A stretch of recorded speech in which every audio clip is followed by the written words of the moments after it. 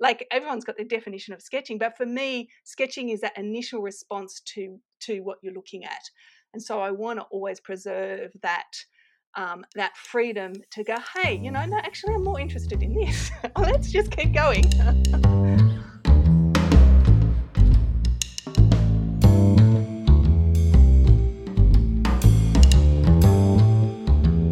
Hello and welcome to the Sneaky Art Podcast. I'm your host, Nishant Jain. This is a podcast where I have conversations with urban sketchers around the world about the practice of drawing on location. If you're an artist, or trying to become an artist, or neither, if you're just looking for a hobby to engage your time in a positive and mindful exercise, I think you will like this show. In today's episode, I'm speaking with urban sketcher and educator Liz Steele, who is joining me all the way from Australia. We discuss the different ways that she makes the practice of art look so easy, both for the benefit of herself and her students. We talk about how Liz took the big leap from a career in architecture and the ideas and techniques from her education and experience that continue to play a role in her life. We talk about the interplay between learning and teaching, and how the global urban sketching community has helped her with both of those things. One aspect of Liz's work that I admire and enjoy is the way that she talks about her art through her blogs. We go into why she writes regular blogs, what she talks about, and how that helps her art. If you follow her on Instagram, you might also notice that she does a significant number of paintings of teacups. This is something that intrigued and fascinated me, so I asked her about it. And the answer, surprisingly, is both playful and enormously significant. Today's episode is made possible by members Becky, Michelle, Fisto, Mark, Santosh, and Claire. In addition, I want to give a shout out to Andrew, Sanket, Rude, Molly, Tina, Inez, and others for buying me coffee to support my work. Thank you all, you have helped make this episode possible. If you enjoy an episode, or if this podcast has helped you in any significant way, it is now just that easy to show me your support. Follow the link in the show notes and buy me a cup of coffee. And while you're there, also check out the exciting new giveaways that I have to offer. But for now, grab your coffee, or tea as Liz might prefer, or chai as I would prefer, and let's get into this conversation.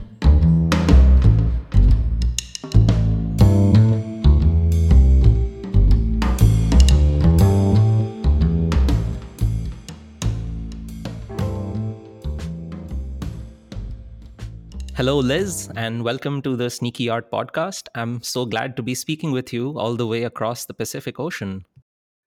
Hi, Nishant. Wonderful to be here. It's such an honour to be on this podcast. I'm a massive fan of what you've been doing, so thank you so much for asking me. Liz, I have many different questions for you based on the kind of art you make, and I love how varied it is. I've been following your art for several years, but especially for this episode, when I started to do some research into your work, I looked into your website, I looked at your bio, and I was fascinated by the journey that you've taken as a person, as a professional, and as an artist. Could you tell me a little bit about this? I want to know how you became an architect, what sparked your interest in architecture, and the kind of work you did professionally.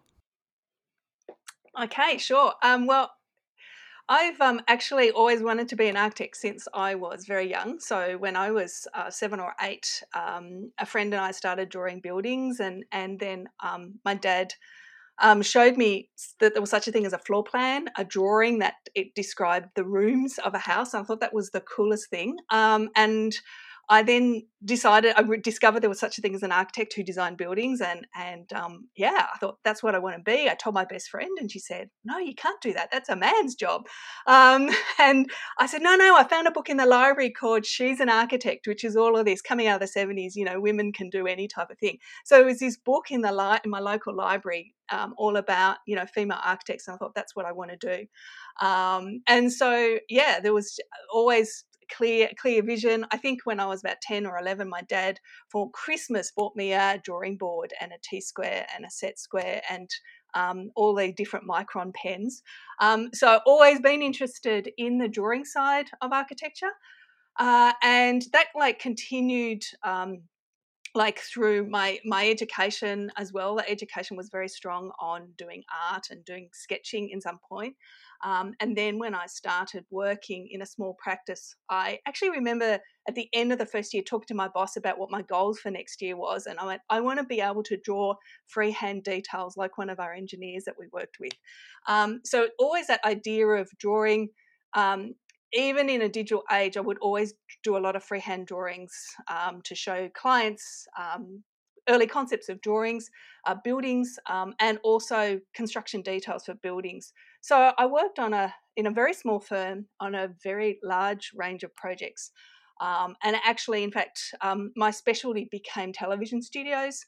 And I did a lot of work for a number of the main broadcasters here in Australia, or all over Australia. But I also did like one or two houses a year as well. A lot of office fit outs. I did a bit of everything. So really, it's interesting when I look back. Doing a lot of big projects in a small firm gave me so many skills which I use now for what I do um, now as a full-time artist and teacher. Wow. I'm curious. What kind of design goes into television studios? Um, a lot of very technical things to do with backup power and generators and lighting grids and flat concrete floors. And I mean, a lot of it's just office space, but yeah, there's quite a lot of stuff. And interestingly, I know you were living in Chicago. When I was in Chicago for the Urban Sketches Symposium, I was asked to go on the morning show. And I was just going, wow, look at this. They're not even closing the doors. And I was looking at the lighting grids and all that kind of stuff. So, yeah, a lot of it sounds exciting, but a lot of it was very technical. Once you then start getting down to the nitty gritty of the tech side of things. Yeah, I actually relate to that a bit because I used to be a mechanical engineer. So I've done a lot of technical drawings and engineering drawings. So I can see how so much of it is already pre planned. Like you have to have spaces for certain things, and certain things have to be next to each other or in a certain proportion to each other. But it's what fascinates me about architecture is how it seems like there is the art in it, but it is bound around these very practical rules and these practical constraints and limitations. So the way that architects depict creativity inside those boundaries, that's so interesting to me. Could you tell me, like you mentioned that you were, even while you were working as an architect, you were still interested in communicating with freehand sketches.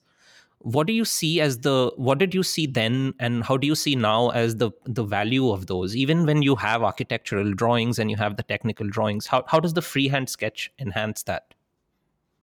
Fantastic question, because I love talking about this because it's actually the main foundation, but behind the way I work. Okay, so I've come into art and to urban sketching and painting from a very different background, and for me. Drawing is a tool as part of the design process, and it's a very specific type of drawing, and it's all about drawing very rapidly. Like if you're stuck, you start drawing, you keep drawing. I mean, even as an engineer, you probably sometimes when you're trying to solve a problem, you're using drawing as a way of, oh, if I just change the angle, if I draw it from a different, I draw a plan, I draw a section, I draw like a 3D view of it. As I keep drawing, the ideas keep flowing, and in a way the inaccuracy of my ability to be able to draw can sometimes spark other ideas. And so it's this lovely kind of relationship between the mind, the eye, and the hand, who are all working in sync, doing stuff to come up with this discovery, this idea. And there's an incredible flow in terms of your drawing. So you're not worried about the drawing, you're worried about the design, the story, the design, the idea, which then translates to when you sketch the story. And it's this flow between, you're not even thinking about the drawing, it just happens. And it's this lovely feeling of that adrenaline rush of discovery. And what I've brought into my art. So I don't care about a pretty picture. I want to sketch with the same flow and freedom and excitement that I have when I'm designing as an architect. Yeah, that makes so much sense. How you mentioned that, you've got the rules and the design principles and the goal that you have in mind. You've got that in mind, but when you're drawing, then you're almost again channeling a part of your subconscious, and your mind is just sort of playing with it. You can discover things after having drawn it that wouldn't have occurred to you if you spend time just actively thinking about it. Exactly, exactly. And if you're stuck, you just keep drawing, right? So, and it's in the while you're drawing, you think, I could do this. What happens if I drew this, or that didn't turn out? And so that's when I draw, when I sketch as well. Now, I don't want to plan beforehand. I want to have that spirit of discovery. I don't mind about the mistakes I make on the page, because that's all part of that. Oh wow! Well, like if I'm drawing a building, oh wow, look at that! I thought it was symmetrical, and it's not symmetrical. Well, isn't it very was it a challenge for you to think that, coming from an architecture background, to approach drawing without the planning aspect of it? Because I say this because I love to get into my drawings, whether it's a building, whether it's a person, or any kind of urban scene. I love to get into it without the plan, without the need for a pencil touch or some kind of just allocation of elements and spaces. I just get into it and then I see what comes off it. But I feel like, I don't know if that's very common, and I feel like people who are more trained in preparing sketches, in preparing drawings for according to proportion, I would think that it would be a little tougher. How did you feel about jumping into your drawings freehand? um, lot to unpack there. So yeah, I I know that I know that you draw straight to ink. So when I first started sketching, I always drew a bit of a pencil layout first, so that was then, this is what I want to do. This then frees my lines up, so I'm not worried about where I'm going. But I do think that, like, generally, the art world and the painting world and painters, they, if you're trying to produce something that is going to go on the wall, right? You don't want to waste your good, you know, your expensive watercolor paper. You need to plan. And so it's this conflict behind, if you want a good result, then a bit of planning is very, very advisable. But for me, I'm trying to work out ways where the planning becomes integrated in the way that I work. So there's some ways. So that when I do a pencil, I'm not trying to draw everything in pencil and then trace over. I'm just trying to do that initial planning stage very quickly in 30 seconds, enough to go, right, I know exactly where I'm going. And then when I work, some of the ways that I work, such as putting paint down first and things like that, is in a way an inbuilt value study. Or it's so I'm trying to, like, it's taken me years to develop these techniques, but I'm trying to do the planning as I'm working, and work in a way that enables the planning to happen, and to keep that spirit of discovery and excitement and risk taking. Yeah, I completely agree. And that's exactly how I feel about it too. It's in my mind, it's because when I just started urban sketching, and this was like maybe 4 years ago, I also would do a very faint pencil line underneath it for that exact reason, that it would help me to make sure I wasn't making terrible, like there's a point where you are likely to make terrible mistakes and you want to avoid them, but then you reach a certain level of confidence where you know that you're not going to make the big mistakes. You're going to make those fine small errors, if you're going to make them at all. So you don't feel, you can, adventure beyond this, and you drop the pencil. But I love this part of what you're saying, of how you're planning while you're drawing, and everything gets incorporated in it. And I feel like that's how I do it too, that it's almost intuitive to me the way I draw. I don't have to think about the fact that I'm using a pen or a pencil. In fact, if I was using a pencil, I would probably also use a pencil without an eraser, because the way I draw, I wouldn't feel the need to erase something out of my way. Yes, this the same with me. I mean, people say, why don't you, erase your lines? Or I used to use a red pencil, right? So the idea with the red pencil is that I am documenting my first response of putting the thing on the page. So it's not, it's still there, and you can see it, and it's there as a history of the sketch. But I still, so even though I paint first, I think, I still actually like that gestural response first. So even though I don't use pencil first, I mean, I sometimes do, but most of the time I actually use paint first. But I'm using it still in that it's just that, like, it's a safety net to give me the freedom like when I then pick up my pen or start putting the details in, it's like, here's the first response. And I don't think you ever need to, like, I don't think you ever need to grow out of it if that's what then gets you the results. Although, of course, as you say, the more confident you are, the more, the more experienced you are, the more you can just start one place and you've got a sense of where it's going to go potentially. And that's the other thing I love about, I don't like planning my sketches because I change my mind as I'm working. I was like, okay, well, maybe I will extend this. Maybe I thought I was just going to start here. I'm going to keep going. And that for me is the spirit of sketching. Like, everyone's got their definition of sketching, but for me, sketching is that initial response to what you're looking at. And so I want to always preserve that freedom to go, hey, no, actually, I'm more interested in this. Let's just keep going. Oh, I so agree. Uh, let's go to this moment where when you were working as an architect and you took this decision to leave that career and to become a full-time artist, illustrator, instructor. What happened that prompted this decision, and how did you go about making this leap? Okay, so that's a big question, big topic.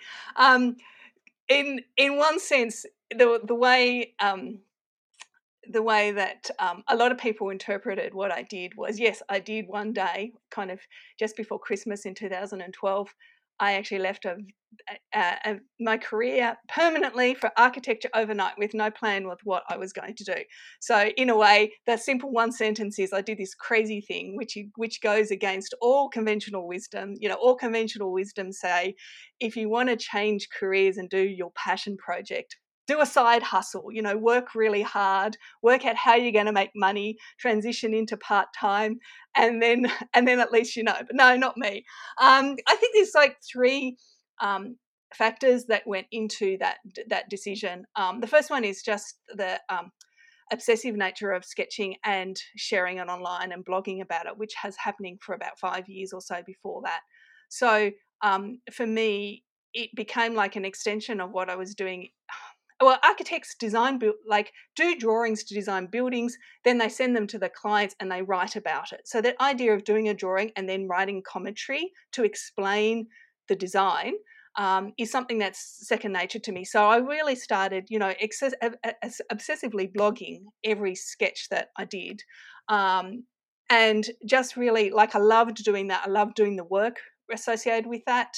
And I mean, this is before Instagram and Facebook. It was like Flickr was the place, or Blogger, Blogspots. And so I was there part of it. I was also invited to be part of the blog, the Urban Sketches blog, in the first week when it started, which was just a very magical time. Like, I kind of knew when Gabby asked me that was something significant, that it was going to change my life. And so just that idea that I was suddenly part of this incredible network of people scattered around the world who were all sharing our experiences onto this common blog, because this is before we had local groups and things like that. So it was more just the individuals. And also I had had some really long holidays, vacation time. So in Australia, if you work 10 years in the one workplace, you get additional 2 months of paid vacation. And so I'd been a long time in my place of employment, and so I was able to do some really long trips, but as paid vacation, just right when Urban Sketches, like 11 weeks after the first Urban Sketches Symposium in Portland. And so I really got this sense that, oh wow, I'm in just this really, really special place when I'm traveling and sketching. I also really love creating documents, like documenting my work, writing that. So is there something I could do with it? I don't know, but I'm just really loving this as a passion. So there's this momentum building of creating work, and audience building, I suppose, but without any idea of converting that, because I love being an architect and working full time. And I think the second piece is related to Urban Sketches as well, which is because I was constantly writing about my work, a number of the Urban Sketches correspondents who were educators actually kept saying to me, "Oh, I think you should be teaching. Have you ever thought about teaching?" And I'm like, no, I don't know enough. I just want to learn. I don't care about teaching. It's Yeah. just I want to learn. And then at the second symposium in Lisbon, my dear friend Matthew Brem gave this wonderful lecture on how he teaches drawing on location to his architecture students in Rome and other things. And in his introduction, he made this one sentence, which was, teaching is a form of aggressive learning. And that was like this lightning bolt strike that just hit me. I was sitting in the audience going, it's me, it's me, it's me, it's me. This is what they're talking about. And from that moment, I went, oh, I want to teach. I see it. I understand it. I then all of a sudden got this other, so I was obsessively creating work. And then this other thing about teaching. I then had an amazing experience of teaching in the third Urban Sketches Symposium in Santo Domingo, Dominican Republic, which was just 6 months before I left architecture. So these things are growing in the background, but without really any idea of I'm going to do a massive career change. Like, I was thinking in my mind, maybe I could go down to 3 days a week architecture, 1 day sketching, 1 day teaching, but I was too nervous. I was too scared to do something radical like that. No, what do I end up doing? I end up leaving completely, because I kind of felt like to really work out how to teach properly, and to really codify my way of working, I needed a real break. And so the third piece, which I don't talk a lot about on my blog at all, I really only ever talk about it when I'm having podcast interviews or conversations, is the fact that the third thing, which is really the catalyst, is I had my jaw realigned in that 6-month period after that Urban Sketches Symposium when I left work. And I had a lot of chronic pain, headaches, that the jaw realignment was to help. It wasn't like an operation that I needed time off. It was more a plate that I wore for a number of months. And I just thought, it's quite a big thing to have happen. And I just thought, I need a break. My architecture career and job is very demanding. I just need a break. So initially we were talking about just having 3 months off. And then I thought, no, if I'm going to have a proper break, it needs to be at least 6 months. And I want to make a hard break. I can hardly talk about this without feeling emotional. I want to have a hard break so I can have a proper, actually resign so I can have a proper Yeah. break, and just no pressure. I'll give myself 6 months and then reassess. And my boss was waiting for me to come back 3 days a week after 6 months. So it's not like I didn't have a safety net. And I had some family support, but I had no idea. I was living off my savings, but it's the physical, the personal aspect, which was the thing that forced my hand. So people think I was really brave, but in a way, it was like I was locked into the corner, and my jaw was saying, "Liz, if you don't have a break, something's going to happen. Go." But everyone interpreted that as being, oh, Liz has made this decision. She's being a full-time artist. Yay. It was like, no, it wasn't really quite like that. I mean, it's turned out to be that, but it wasn't that at the time. Yeah. That's such a lovely story. Thanks for sharing it. They're so right that, you don't always have an idea of what shape things are going to take. You can only have some amount of faith and trust that, whatever it is, it's going to be good because of these XYZ reasons. And of course, it's not completely unprepared, because you are doing things, you're making a lot of sketches, you're blogging about it, you're getting a lot of validation from people in the community. So you have some ground to stand upon, and things, a way to glimpse at a new change. And then, well, it's so interesting to me that things just sort of happen, that precipitate that catalyze that, and those things just happen to come into our lives at that kind of time. So while I was listening to you talk about the symposium and things, and I was thinking that in my case, my whole life I've always wanted to be a writer. And I became an engineer, and I did a master's degree in the Netherlands, and I was doing a PhD program, but I wanted to be a writer instead. And then I just happened to, for research reasons, go to Chicago. And I was at the Northwestern University running experiments during the day. But I was just so enamored by the city.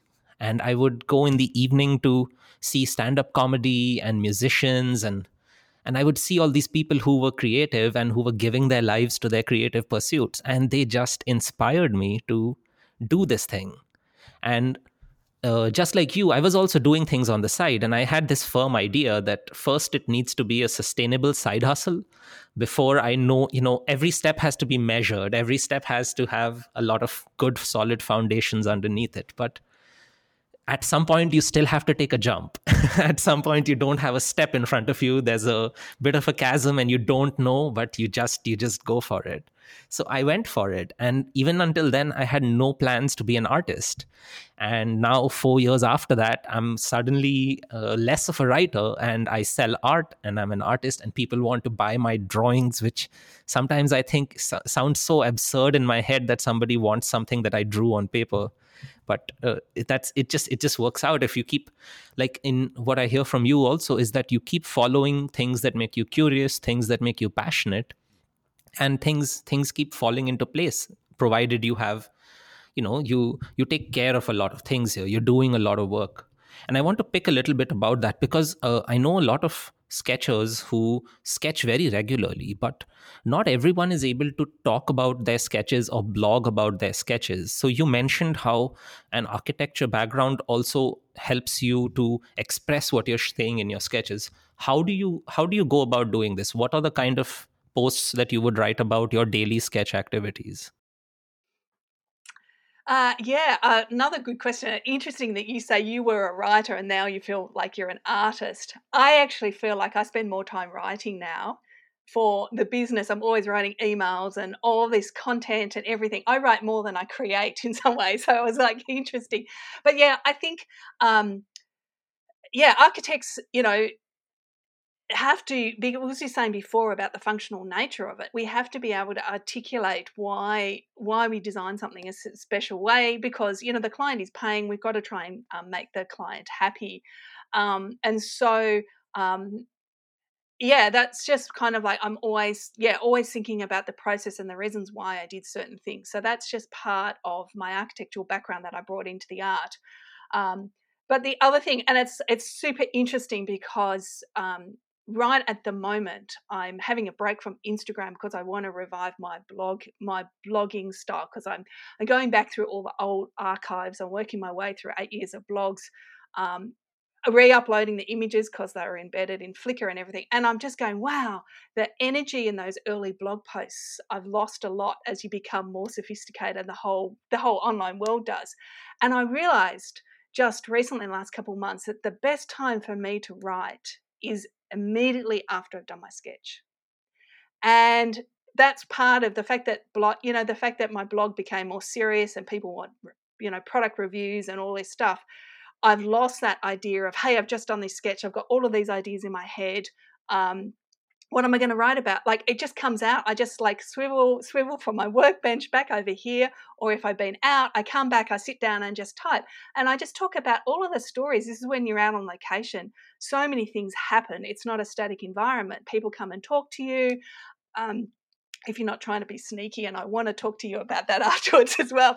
But because my sketch is not like just the end result, it's this idea of this spirit of discovery and exploring my subject matter. I always have so many things in my head going, oh, I started to sketch this, the light changed, or I found the way that these two shapes worked. I don't know. I've got so much I could write. I mean, a couple of weeks ago, I just literally did a sketch and then turned around and said, these are all the thoughts that are in my head. I was remembering when I visited, I was just from a photo, I remembered when I visited it. I remember the connections to the Palladio buildings in Italy and all of these other things. So all these memories come because when you draw, and I just wanted to document them, for my own creative purposes. And I think that for me, the more I write about the work, the more I keep myself creative. So if I just create work and then not write about it, I feel like that's a lot. It's like, oh, turn the page, forget about it. But if I write about it, that will spark more ideas. Or go, okay, I'll try this next time. So it's part of that creative process. Yeah, that makes so much sense. And I think, like how you mentioned that you were blogging so much more a few years ago and it's decreased over time, it's also probably coincided exactly with the rise of usage of Instagram over Blogger. And I think, and I'm just conjecturing here, it feels to me like in the early days of the internet, I used to blog a lot. Like in the 2000s, I would blog very religiously about stories and fictional things, etc.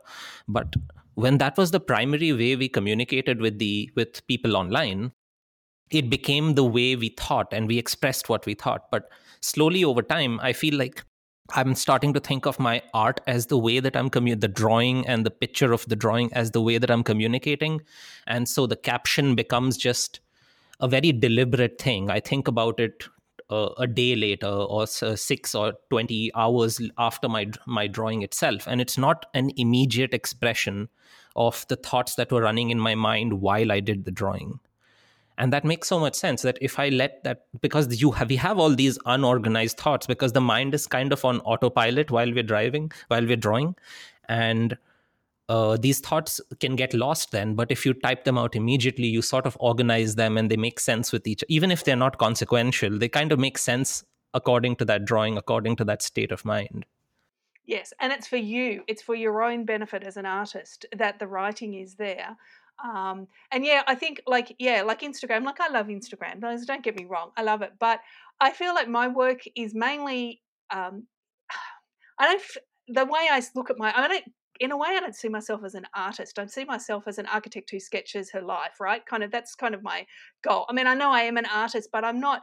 I don't care about the individual piece. I care about the story of my day, the other things I put on the page. And Instagram doesn't really um, showcase that like a blog post does, where I can put 4 or 5 images of like, oh, here are all the sketches I did on the day. Here's the story that ties it through together, rather than just this swipe across. I know you can swipe them across, but so it's that kind of that bigger narrative of more than just one image that I like. And yes, you've got to capture the interest, because people are just swiping. So yes, as you say, the image has to tell the story, or else people just swipe. It has to stop them in order for them to hit the more button, to read everything. Exactly right. And it's so difficult to get, even from your most ardent fans, to get more than 3 seconds or 5 seconds of attention is nearly impossible. Yeah, totally. So tell me how a background in architecture would enhance your sketches. Like, what do you personally most enjoy sketching when you're outdoors? And what are some cities where, as coming from a background in architecture, that you are most eager to sketch, and for what reasons?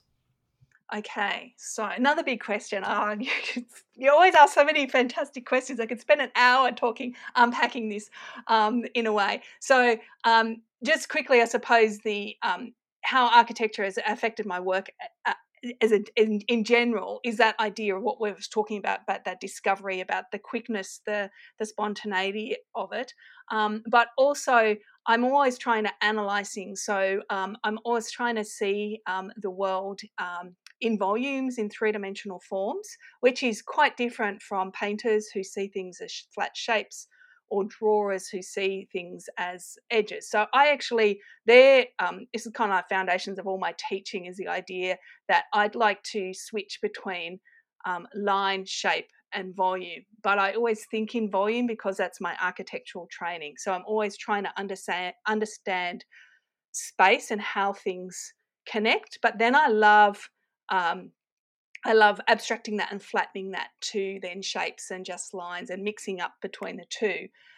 So that's really impacted the way I draw anything. But like, I have a special love for drawing buildings, and for drawing interesting spaces. So I love it when buildings are not straight on a street. I have street scenes where it's a curved street, and there's lots of different shapes that are kind of all overlapping. So anywhere in Europe, kind of old towns where you've got these rectangular buildings, but they're placed in a way that creates really interesting compositions, um, is um, is great. But then I suppose buildings. Before I was sketching, I used to spend up to a year after I had visited a city or a place, researching every building, trying to really understand the design behind it. So I've got a real interest in classical architecture. When I see a building, I don't just see it's just a building. For me, it's like, I really want to tap into the mindset of the architect and how they use the classical columns and the entablatures, and they play with wall space. They change the surfaces of the wall that then affects light. So my favourite thing to sketch in a way is Baroque buildings, because they're just so over the top and crazy.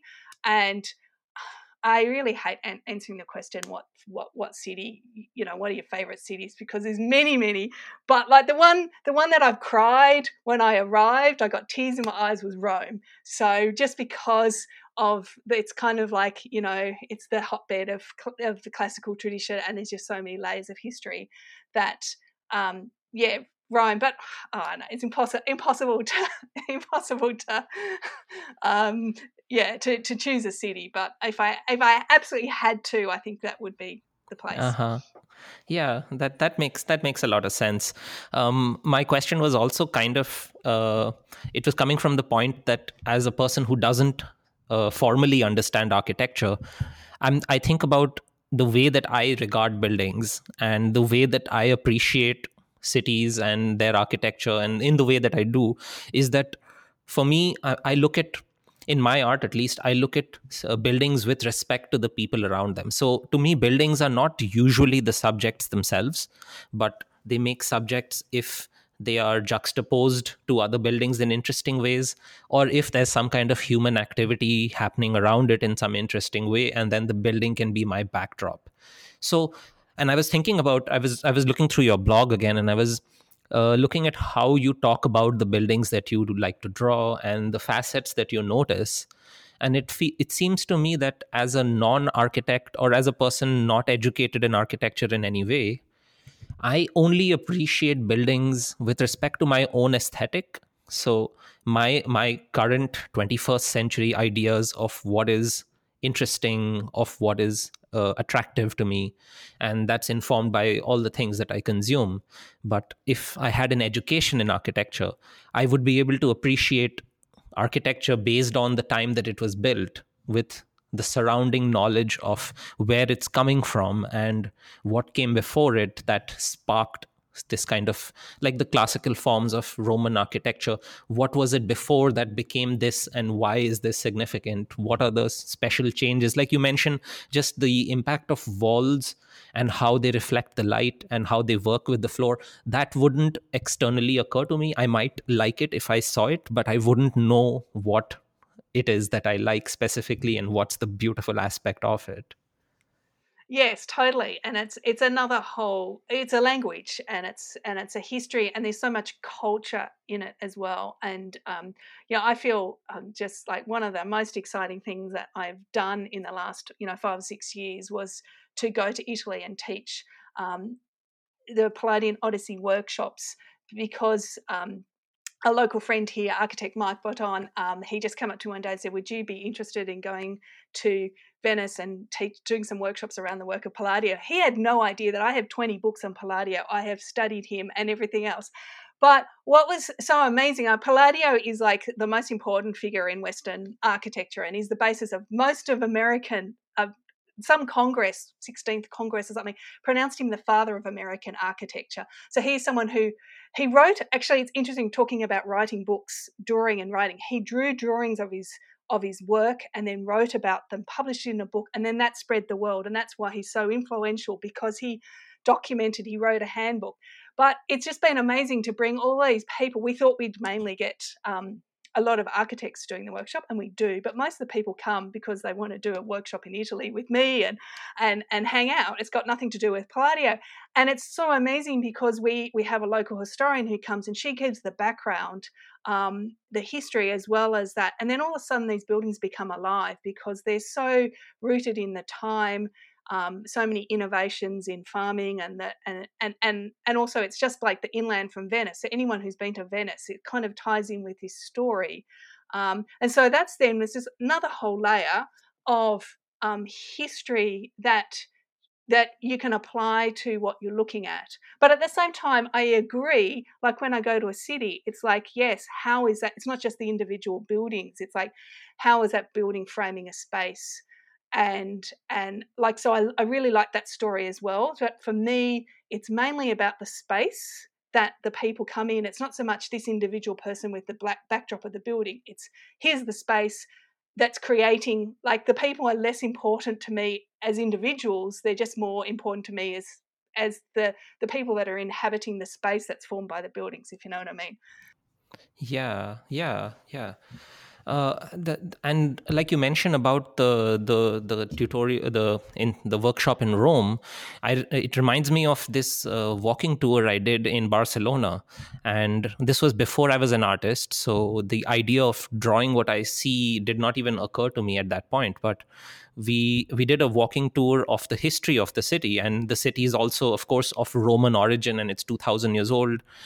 And I was introduced to Gaudi, and while I would have anyway admired his work, but knowing where he came from, the kind of fervor and faith that inspired what he wanted to do, what he wanted to show, the tragedy of his own personal life, all of that tied in, and it made it such a much richer experience to see the La Sagrada Familia and to see the other buildings that he worked on. It was all this context really makes you, it takes your appreciation to a second level. And then I feel like if I was an artist, then I would have sketched it so much more differently after my walking tour as before my walking tour. Yes, it's like it's the hidden story behind it. And in fact, the first time I went to Barcelona, I'd spent 3 weeks traveling all around Spain. So when you see all the Moorish influence down south, and then you come up, I was a Gaudi fan before he was popular, when his buildings were still dirty and, really run down. Um, and and yeah, I then had this another layer. So it's like this. There's this layer of history which. And I mean, that's one of the things, like when you're actually doing urban sketching and you're sketching on location as well. Sometimes, like, the locals will come and talk to you and they'll say, "Oh, do you know that this, and this?" And sometimes they'll give you some more insights.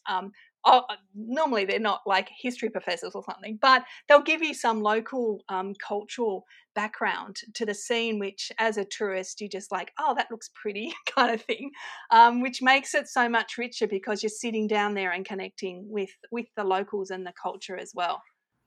Uh-huh. Okay, let's now go to something else about your art that I absolutely love, and this is incidentally the first thing I noticed when I came across your work, and that's the teacups. Can you can you tell me how the collection began? Did it precede your art, or is does like where does all of this come from? I'm fascinated that you find teacups so fascinating. Okay, so this could be another long story, which I'll try and abbreviate. But in terms of the connection between the teacups and Baroque buildings, actually, I've written a couple of articles on that. I really love the idea of the structure. That there's often structure and there's a lot of decoration, so it kind of ties in with my favourite buildings. So I've been a tea drinker for like all my life, but I mean, once again, it goes back to it's mainly my teenage years. I started drinking loose leaf tea, but I'd always drink it out of fine china, but they were more mugs because it keeps it hotter.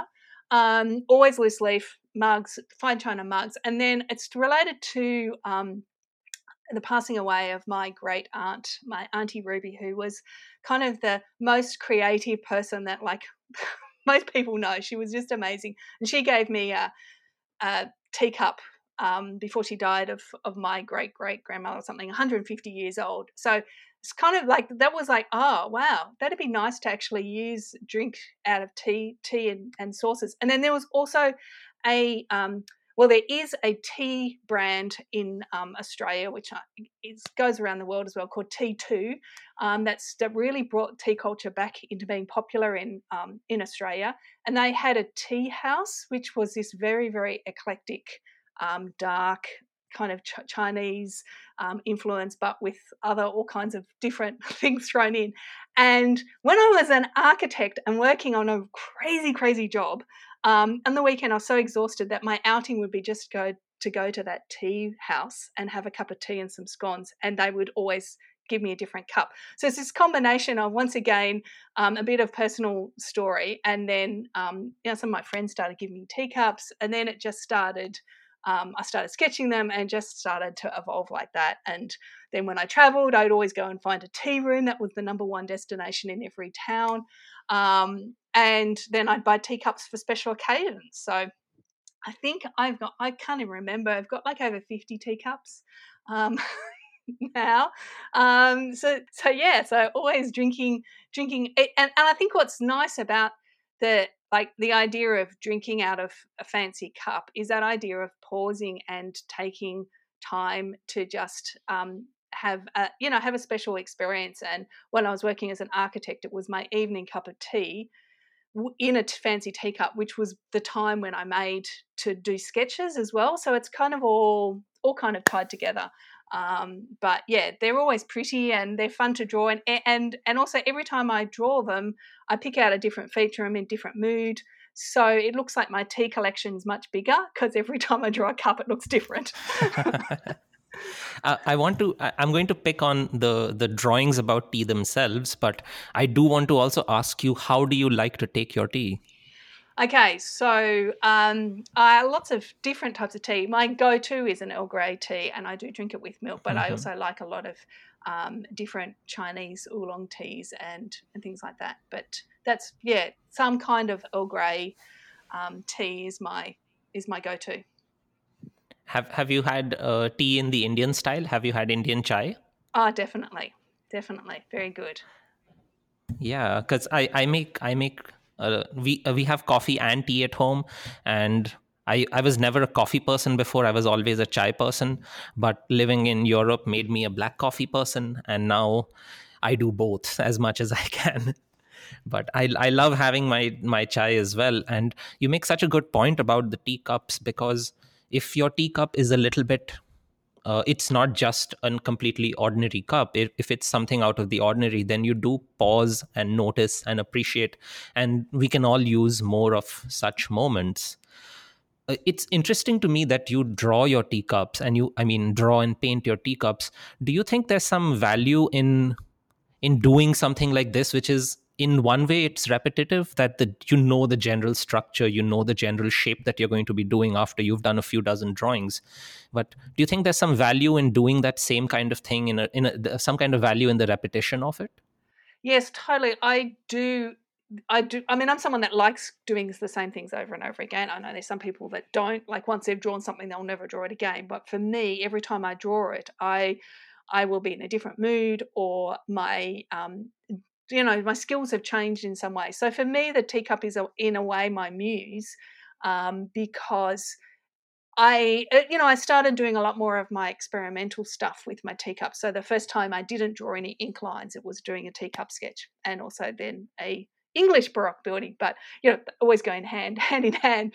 But yeah, so for me, it's like, okay, if I want to experiment with watercolor, um, my teacups are where I do it, because it's quite a contained object. It's not super complicated, but the pattern is.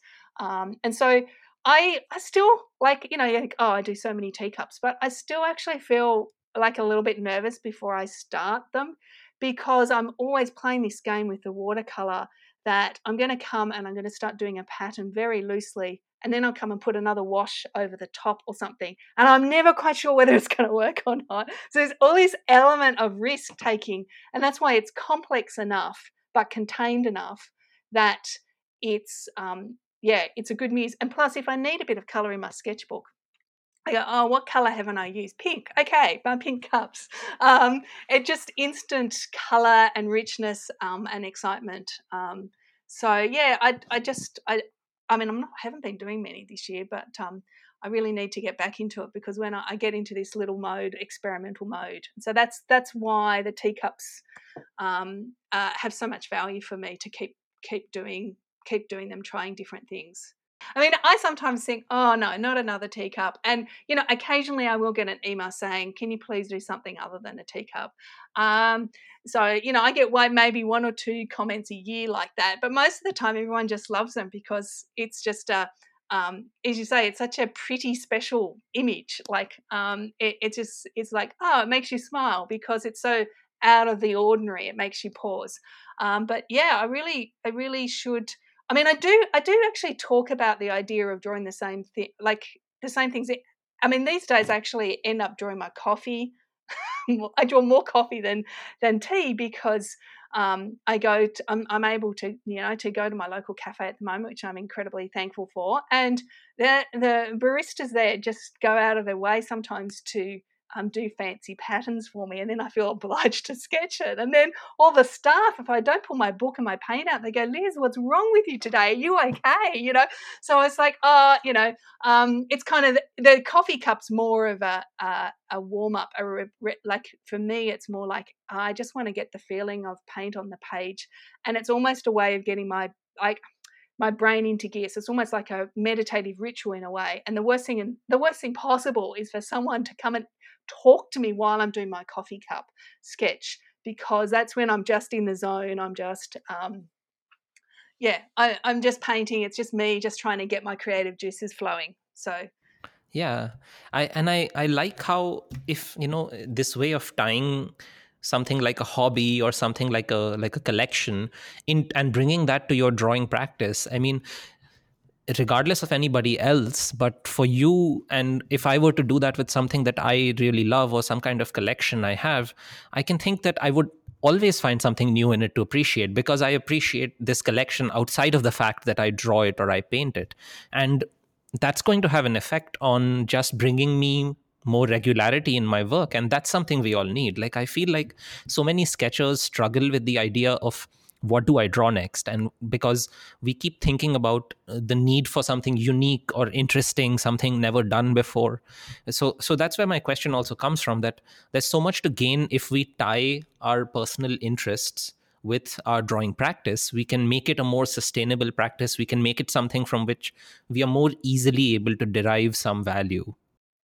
yes, totally. And I think sometimes there can be sometimes a little bit of guilt thinking that you should be drawing something different, like you should be drawing more complex scenes, or you should be drawing, you should be drawing people, or you should be drawing, these various things because you see other artists doing it. But if you're not doing things that interest you, then the motivation's not going to stay. So that idea of really finding the things that interest you and like kind of, you know, doubling down on those things, and there will come a time when you go, no, I want to broaden, I want to do it. But if you've got like a couple of go-to things that you can sketch, at least you're getting your hand moving and um, you're creating. It doesn't, the subject matter in a way doesn't matter. Yeah, and all the time that you put in, whether you're drawing the same thing again and again, it still helps you upgrade your skills. So if you get more comfortable drawing teacups and painting teacup patterns, it would still, doing that again and again with different cups or the same cup from different angles, it's going to help you improve your skills with watercolors, with depicting those colors. The act of repetition is such a big part of that. So I wanted to ask you about how this comes into like the teaching practice that you've been doing as well. How let's go back to the start of it. You mentioned how you attended this lecture by Matthew Brem, and he said this thing about teaching being close to, so closely related to learning itself. And I love that quote, because I've had that same reaction as you towards teaching, that I feel like I don't want to do it because I didn't think that I was, firstly, I didn't think I was qualified to be a teacher per se, what we think of when we think of a teacher. And secondly, I just thought that's not what I want to be involved in. I don't want to tell people what to do. I want to do things. But in my own academic experiences, I learned that teaching is just the best way of learning. And there's no other way to even identify your own blind spots than have to explain it to someone who absolutely doesn't think the same way as you yet. So tell me about how you got started with teaching. How did you take the first steps into it after you decided to do this, and how has it evolved over time? What is it like now? Well, the first the first couple of times that I taught, it actually fell on my lap. So this is something we were talking about earlier about when when I left architecture and I didn't know what I was going to do for some reason, and this is, amazing. You open a door and then things just come through the door. So for me, um, that was the case that I got invitations to teach at arts societies locally. And a friend asked me to cover for her, but then she didn't end up needing that, so she said, "Why don't you use my studio to do your own teaching?" And yeah, and look, that idea of like, do you know enough to teach? I actually did go into a bit of a tailspin at one point because I want to teach. I want to teach the right thing. I want to teach. I want to teach really well. Because I had the time I could. And then another good friend who you've spoken to, Paul Wang, he said, teach what you know and share from the heart. And that's another really it was really important quote for me, because it's like, all I need to do is to work out why I do the things I do, and I teach that, and I say, well, this is how I do it. um, but when I started teaching, I just thought, I found as an architect that a lot of artists don't define things, right? So I was like, what is the definition of a contour drawing? I was like, I want to find out what a definition of a contour drawing is. And it was interesting. We all think we know it, but no one actually defines it. So as an architect, I'm trying to actually go into concepts more. So I'm more interested in teaching the concepts. So when I prepare a lesson, it's not like here's a picture, this is how I do it, you copy me. It's like, how am I doing this? Why am I doing it? What's the ideas behind it? And that's what I'm really interested in. So that's why, in a way, I did need to leave my architecture job so I could completely clear my headspace to really dive into that conceptual concepts behind the way that I work. And I just found I just love that. That's why I learned so, as you say, excuse me, you learn so much because you've got to analyze and codify your own work, your own. Even this week, I was asked some questions in one of my current online course, and I was like, oh, I've got no idea how to answer that question. Like, I just do it intuitively. What's the idea? What's the ideas? What are the principles behind the way I'm doing something intuitive? Because that's basically, as artists, we basically got to build our skill set up so that it is intuitive, because we can't be possibly thinking about all these things. We just like do it enough. And so we're trying to train their intuition. So to teach, you've got to rewind the steps to work out, well, what was I doing intuitively and why? And like that. And separating our intention from our intuition, it's almost a little, you can almost feel a little intimidated, like, I don't want to upset this whole thing I've got going by putting my thoughts into it. But in the end, that's where the like, there is so much selfish reason to be a teacher, that's where you will uncover why you do certain things, and you might decide to tweak one of them rather than simply repeating them again and again. And that's how you get progress. That's how you get to your own next level. I also love how teaching works in the urban sketching community, because kind of what, like Paul Wang said, that teach what you know. You don't have to be a person who knows everything to have all the answers.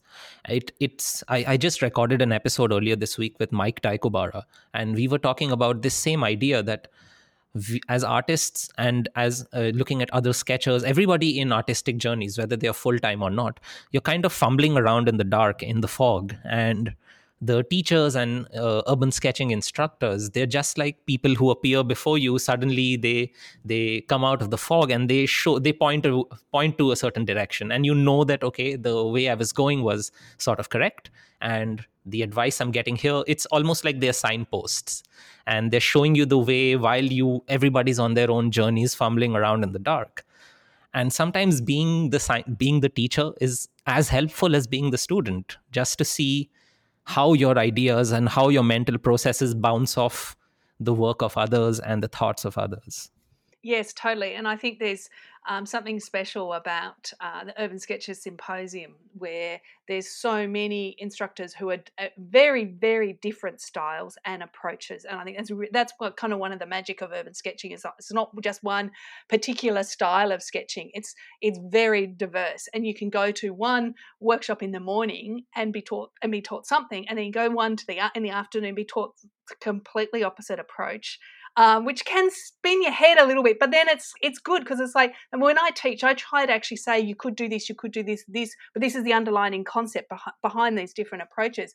But the other thing that I think is really special about Urban Sketches Symposium is that often you'll see other instructors as workshop participants, and particularly and then you realize, hey, you know you actually see their strengths, and you see the gaps in their own. You think, hey, they can't do everything. There's a few artists that seem to be able to do everything, but most of us, we've got our strengths and we've got our weaknesses, and when you bring us all together like this, it just makes it's so inspiring to think, hey, wow, such and such is doing a painting workshop, even though they mainly draw with lines, or the reverse. Yeah. It's fantastic. Absolutely. I had, when I was an instructor at USK Chicago seminar, Shari was one of my students. And that was it was nerve wracking in one sense. And it was so validating. Just the idea that I have something that I can teach her felt so good. And then, of course, I was able to pick her brain afterwards about what worked and didn't work. And that was so useful to me personally to understand from her point of view. So over the years, as a USK instructor, you're leading workshops, and now with COVID, you have, of course, also pivoted. Did you pivot to online workshops because of COVID, or was it something that you had in the works from before? Was it something you were already doing before that? I've been doing them since 2014, so I didn't need to pivot at all. I just added a live component to what I was already doing. So yeah, so when I first left architecture, I started doing some local workshops, but not that many people in Australia or Sydney knew about Urban Sketches at back then in 2013. But my audience was mainly international, so that's why my goal was to do some kind of online teaching as soon as possible, because that was the only way I thought I'd be able to actually support myself, is to tap into where my audience was. So yeah, so I've been doing it, for about 6 years now. Yeah, wow. I was looking at this one workshop that I think you're running it right now, the one about sketchbook design. And it's such an important concept. And it's a concept that doesn't really it doesn't occur to people who are starting out in this, but also it's not something that most experienced artists think very consciously about how they're designing their sketchbooks or what their sketchbooks look like, whether they should have a design. Can you tell me what is the importance of sketchbook design to you, and what are the benefits to somebody who's learning, somebody who's good at their art already? How can they benefit from an idea of sketchbook design? Yeah, well, it's interesting that when I first came online in 2008, was kind of before Urban Sketches just started, but the community that I came into was Everyday Matters group, which was started by Danny Gregory, which was very much the idea of documenting your day. And it's interesting that, like, when Urban Sketches started building momentum, I feel like the emphasis on creating sketchbook pages and adding text has really fallen away a lot from, or it's morphed. It's a different community in a way, but I've still done that, and I think that, it's always, for me, I'm not about the pretty picture, as I said. I'm about telling the story of my day. So the text is a very important part of that. And the current course that I'm doing, which is I've been asked to put this course together for many years. And finally, I can do it.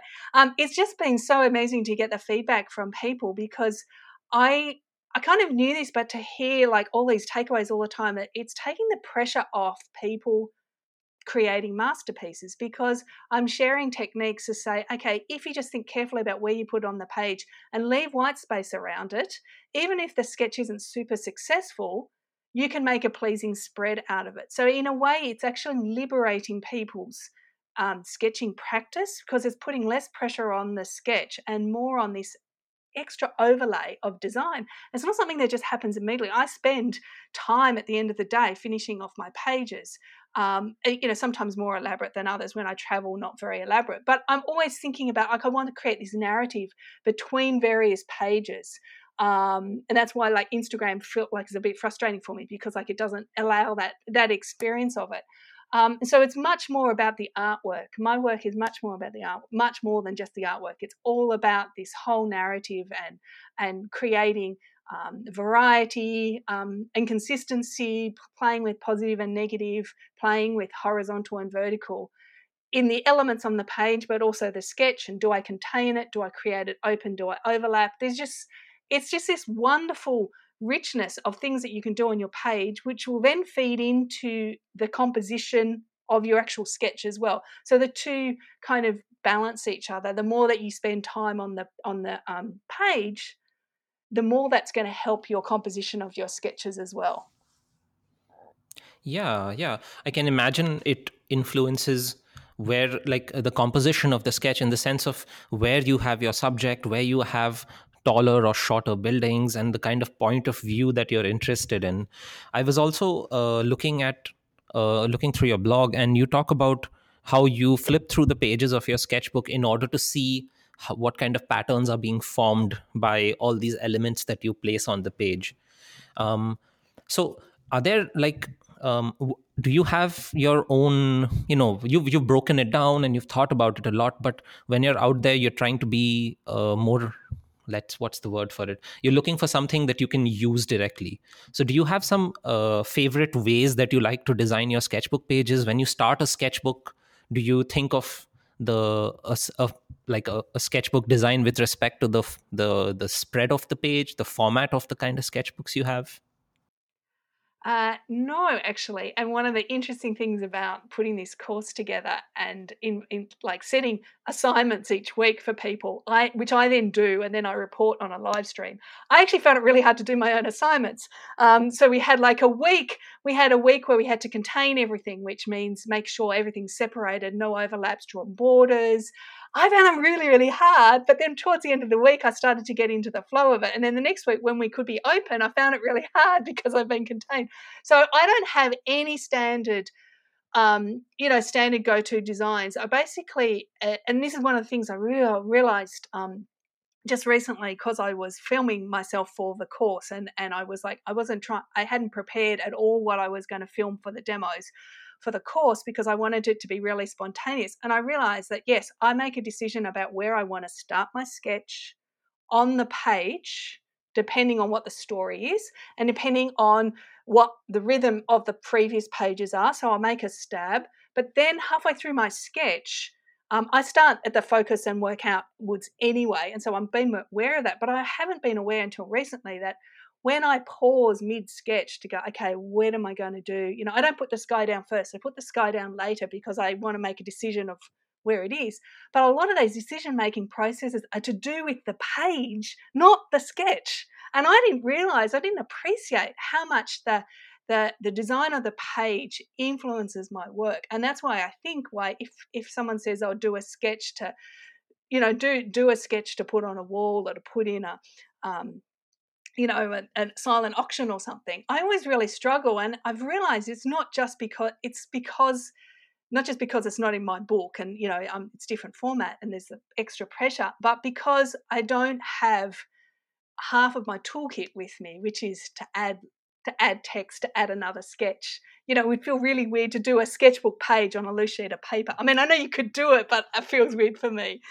So I'm just realizing how important the whole design, the creating the book, which comes back to this idea of creating a narrative of my life, is my number one goal for sketching. That's it. I want to just document my life. I can see how having some simple takeaways, like if someone were to subscribe to your course and go through that, it would, like you mentioned, it would take the pressure off. Like, not only in terms of how good, quote unquote, good your art needs to be on a page in order for the page to look nice, but even when we are addressing this fear of the blank page, like how do I get into it? If you already have some idea of the different elements you want to place on it apart from the drawing itself, you can use some of them almost just to get started.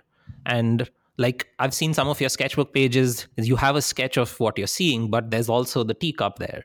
So I can how I like to think of it is that maybe the teacup is how you, and you mentioned this with respect to your coffee mugs, your teacup or your coffee mug is how you got onto the page, and you sort of warmed up, you got a little into that zone, and then you were ready to take on the drawing challenge. And so I can imagine if you have a sketchbook design and you have a ritual around certain things that you put in certain places, that it takes that edge off and it helps you to more smoothly get into the meat of the sketch, so to say. So what are some of these elements that you like to place? I've seen that you have an interesting way of putting the date in one corner. You draw some horizontal lines in order to write your observations. You even have some biblical quotes there, and then you have the art itself. So how do these different elements play in for you? How do you use, like, if you can think of 4 or 5 elements that you have in your arsenal, how do you use them, and is there a subconscious strategy behind what you use when? Yeah, so I actually have 7 elements which I talk about inside the course. But in terms of drawing the elements first, that's a really interesting question, because generally the elements are the things I add afterwards.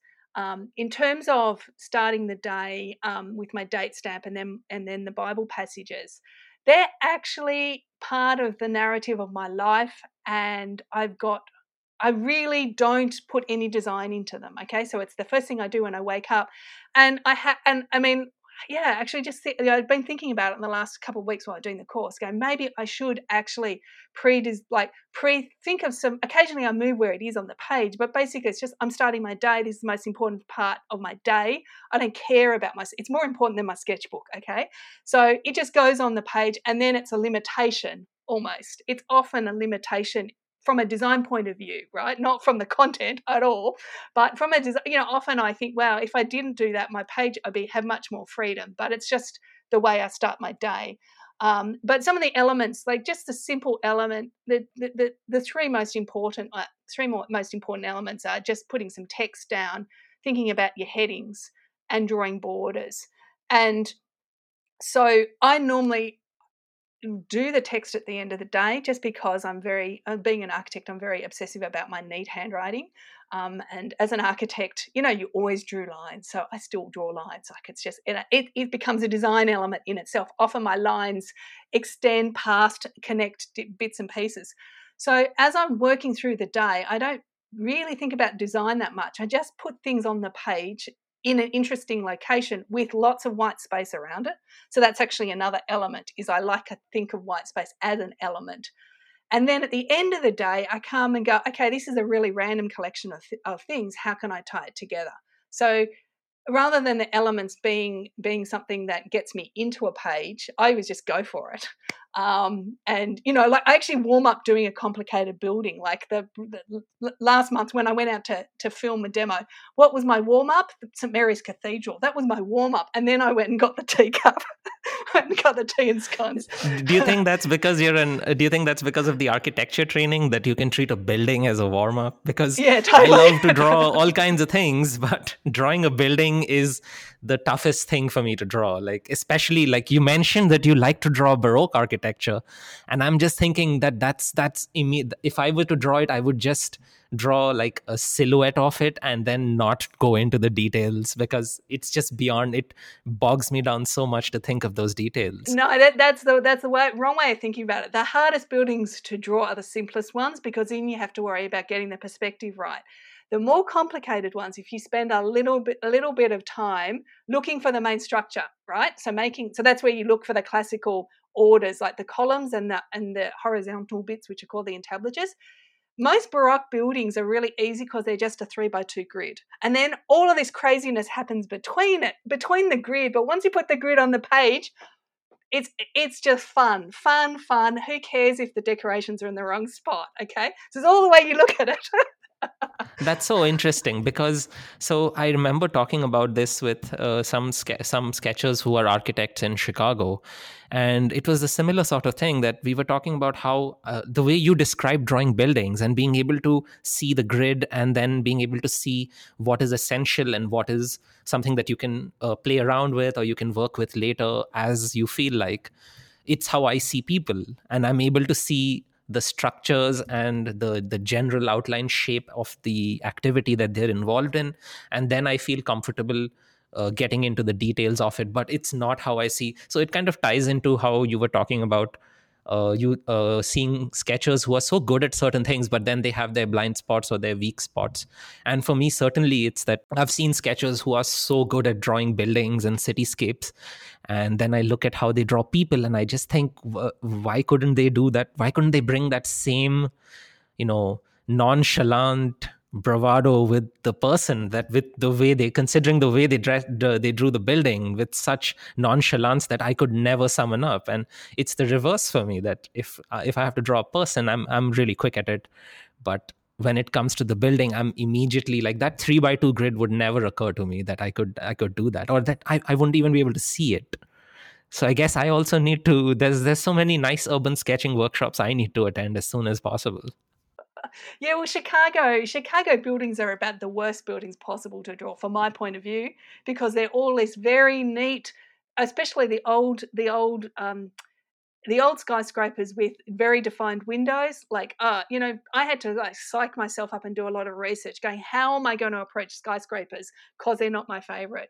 But well, like when it comes to drawing people, I'm one of those people who, I'm one of those sketchers who, um, don't feel very confident drawing people. And the main reason is because I haven't put in the time to really understand the structure of the human figure well enough so I can sketch it with the same ease. So I spend a lot of time researching, because I really want to understand, as you say, I want to understand the structure. I want to see the skeleton beneath it. I want to be able to have that same volumetric and that structural approach to drawing people, as I do for buildings, so that I can draw it in the same style. So, I mean, that's purely just my lack of spare time to and focus to really get my knowledge base up. And that's a great way to put it. So I taught myself. I went through this process of self education in how to draw after I left my research career, and I was thinking I'm going to be a writer now. And it was because of Chicago that I did this. So I would walk around Chicago and I would draw every day, and that's how I learned how to draw. And I love that you mentioned windows, because windows are also my nemesis. I hate drawing windows, especially when they're all in one line and they're all in perfect proportion.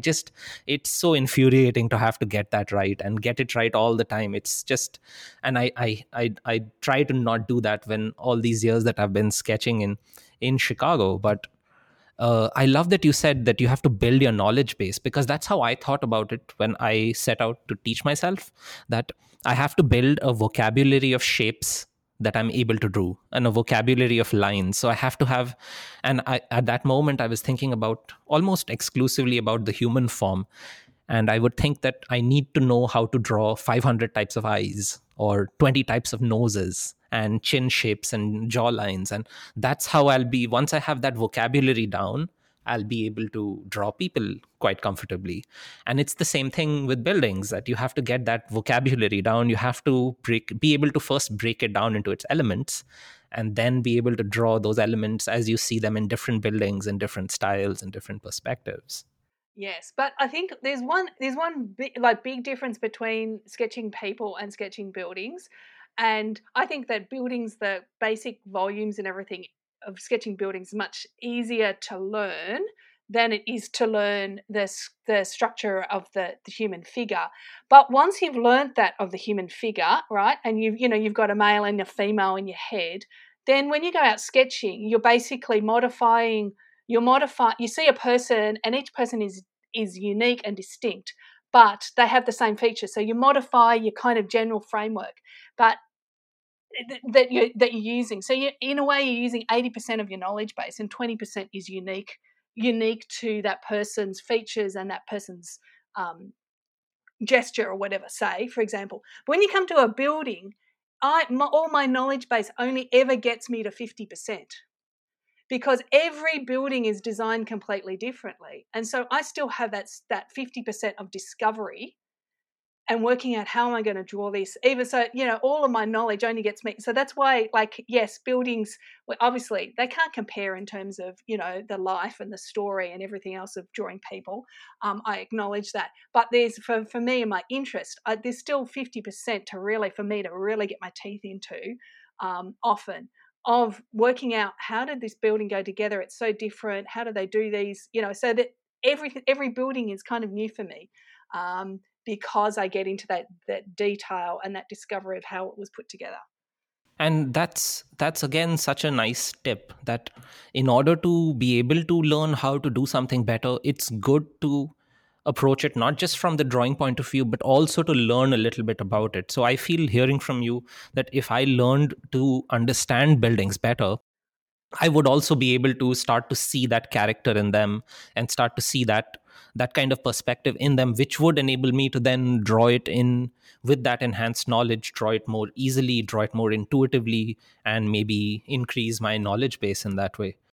And more interpretive too. So there you go. Okay, I don't need to draw every window. The thing that interests me is this particular aspect of it.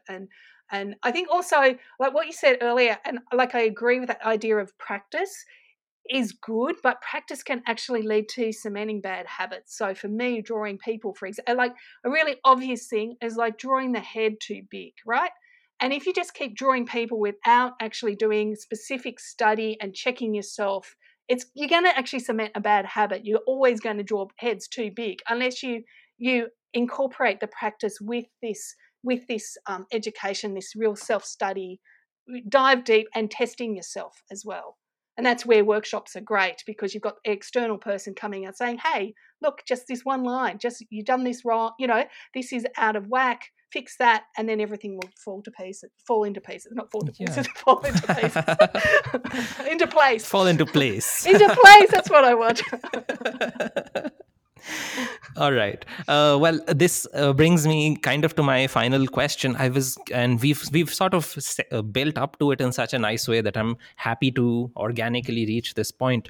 Speaking of knowledge bases, what is it that you are looking forward to discovering now? What are some areas where you want to personally, as an artist, focus in order to improve, in order to discover new things? I love this question. I think this is kind of a question we should be asking each other all the time. So, because my emphasis is trying to have this flow and have this ease and be able to not work quickly for the sake of working quickly, but just for the sake of the flow. I want to be able to say more with less, and I want to, in a way, abstract my work a little bit. So I want to be able to, not draw everything, but really break things down, find my own story in a scene, and just with minimal strokes and lines, be able to capture the essence of it. So it's almost going to this a little bit more abstract, down a bit of a realistic abstraction is what I'm really wanting to do with my work. And for that, I need to stop teaching for a while and just go into my own bubble, so that I can just focus on trying to get there. Yeah, that does remind me of what you were saying. I also looked at your book, for example. You have a book whose title is the 5-minute sketching architecture. Yeah, super quick techniques, and I love giving people super quick techniques. So my workshop is about teaching people how to draw human figures in 30 seconds or 1 minute, and why that's important. So can you tell me also, in a similar way, why you think the 5-minute, I don't expect that you sketch all your sketches in 5 minutes, or even most of your sketches in 5 minutes, but why nonetheless are the techniques of quick sketching useful for artists? I think because to be able to draw quickly, you have to have your skills, your observational skills really sharp. And so it's not quick for the sake of quick. It's the fact that to be able to draw quickly and accurately, you've got to work really hard. You've got to be really sure of your eye-hand coordination, of simplifying what you see. So for me, my natural pace is quick anyway. So I have to I'm trying to actually slowing down my pace, but my sketches are going quicker because I'm saying less. I'm saying more with less, if you know what I mean. So that's my main thing. And also because it takes off that pressure. I don't have time to spend 2 hours doing a sketch as well. So I'm able to sketch more of my life by simplifying what I'm trying to say. And how quick my sketches are, and yes, the 5 minutes sketching is a series. So when they approached me, I said, "Oh, you can't do architecture in 5 minutes. I need at least 7. Come on." But so I broke it down into little steps, and it's like you should be able to find the structure and get the structure and the main volumes down in 5 minutes. And if you can do that, then you can take your time drawing all the details. And I feel like that's such a great lesson, because if in 5 minutes, it's something I also think that it's not necessary that you be able to always draw in 5 minutes, or that you be able to complete your drawings, and there's no special medal you get for having done that as opposed to 10, 15, or even for 1 hour. It's just the mental aspect of being able to break down your scene, identify its elements, zero in on what's interesting to you. And if we can do that as quickly as possible, like if you're drawing a human figure or you're drawing a building, and you're trying to do it in 5 minutes, what you're really achieving, whether or not your drawing is good or not, what you're really achieving is the ability to find the important parts very quickly and just move from one important part to the other. And just that process of having done that and what's on the page at the end of that session is so valuable, because then you know what interests you or what catches your eye first. Yes, it's the clarity. It's like the 5 minute clarity in a way. It's like having a very clear idea of what you're trying to do in your sketch and getting the big picture locked in, whether it's actually even on your page in those 5 minutes. But in that first 5 minutes, you know what you're after. You can change your mind, which I do all the time, but you have this very clear idea of where you're starting and what you're starting with. Yeah, I love that. Thank you so much, Liz. This was such a great conversation. I had a lot of fun speaking with you, and I learned a lot of things. And I love the things that we share that are in common with the way we think, because that gives me so much confidence about the ideas I have. This was such a delightful conversation for me. And for me too. Fantastic. I could talk for another 2 hours. I mean, so many great things. And I mean, I love talking to engineers. I'm an architect. I'm used to talking to engineers. So it's the way we think about things when we combine the art, I think, leads to some special insights. So thank you so much for asking me to be on the podcast. Such a pleasure. Yeah. And speaking about the engineering aspect, like so much of what you said vibed with me as an engineer. Like when you mentioned having trying to do more with less, that's such a core efficiency related engineering concept. I sometimes have to explain myself as being lazy, but that's not exactly it. It's not laziness. It's the fact that why would you do with more what you can do with less? It doesn't make a lot of logical sense to have 50 lines if 10 lines can do that same job. And thinking about it in that respect also feels to me like it's such a engineering or architectural approach that when you do it in this manner, you are centering around what you want to say or what you want that sketch to suggest, to communicate with someone, rather than it being what it is just for the sake of being that way.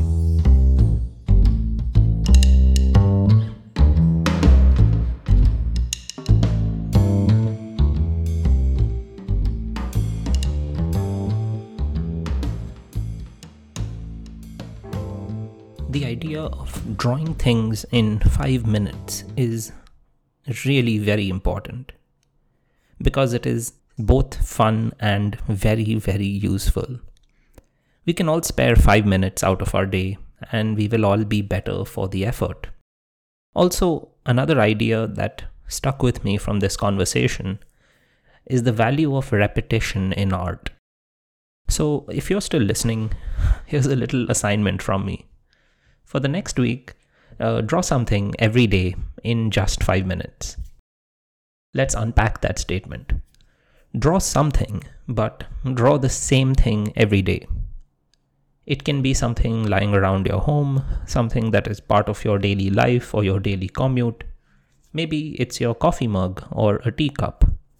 Maybe it's the view in front of your desk. Draw it every day for a week in just 5 minutes. Every day is an important factor. Don't skip even one day. Give it a whole week. And finally, do it in just 5 minutes. This part really matters too. If the thing you want to draw seems like it would need more time, don't give it more time. Squeeze it into 5 minutes. Draw it in a way that you can finish inside 5 minutes. This exercise will require you to take creative executive decisions, like not drawing certain details or skipping the shadows or ditching the colors altogether. If you're afraid of making mistakes, don't be. Make mistakes for 5 minutes every day. Make bad drawings, but keep it simple. Draw something every day for a week in just 5 minutes. After a week, I promise you will be pleased at your effort. You will have gained new insight into your art that you didn't have before. And at that point, I would love for you to share that insight with me. So email me or tag me on Instagram so that we can talk about it. Thank you for listening. Thank you for your time and for your attention. See you in the next episode.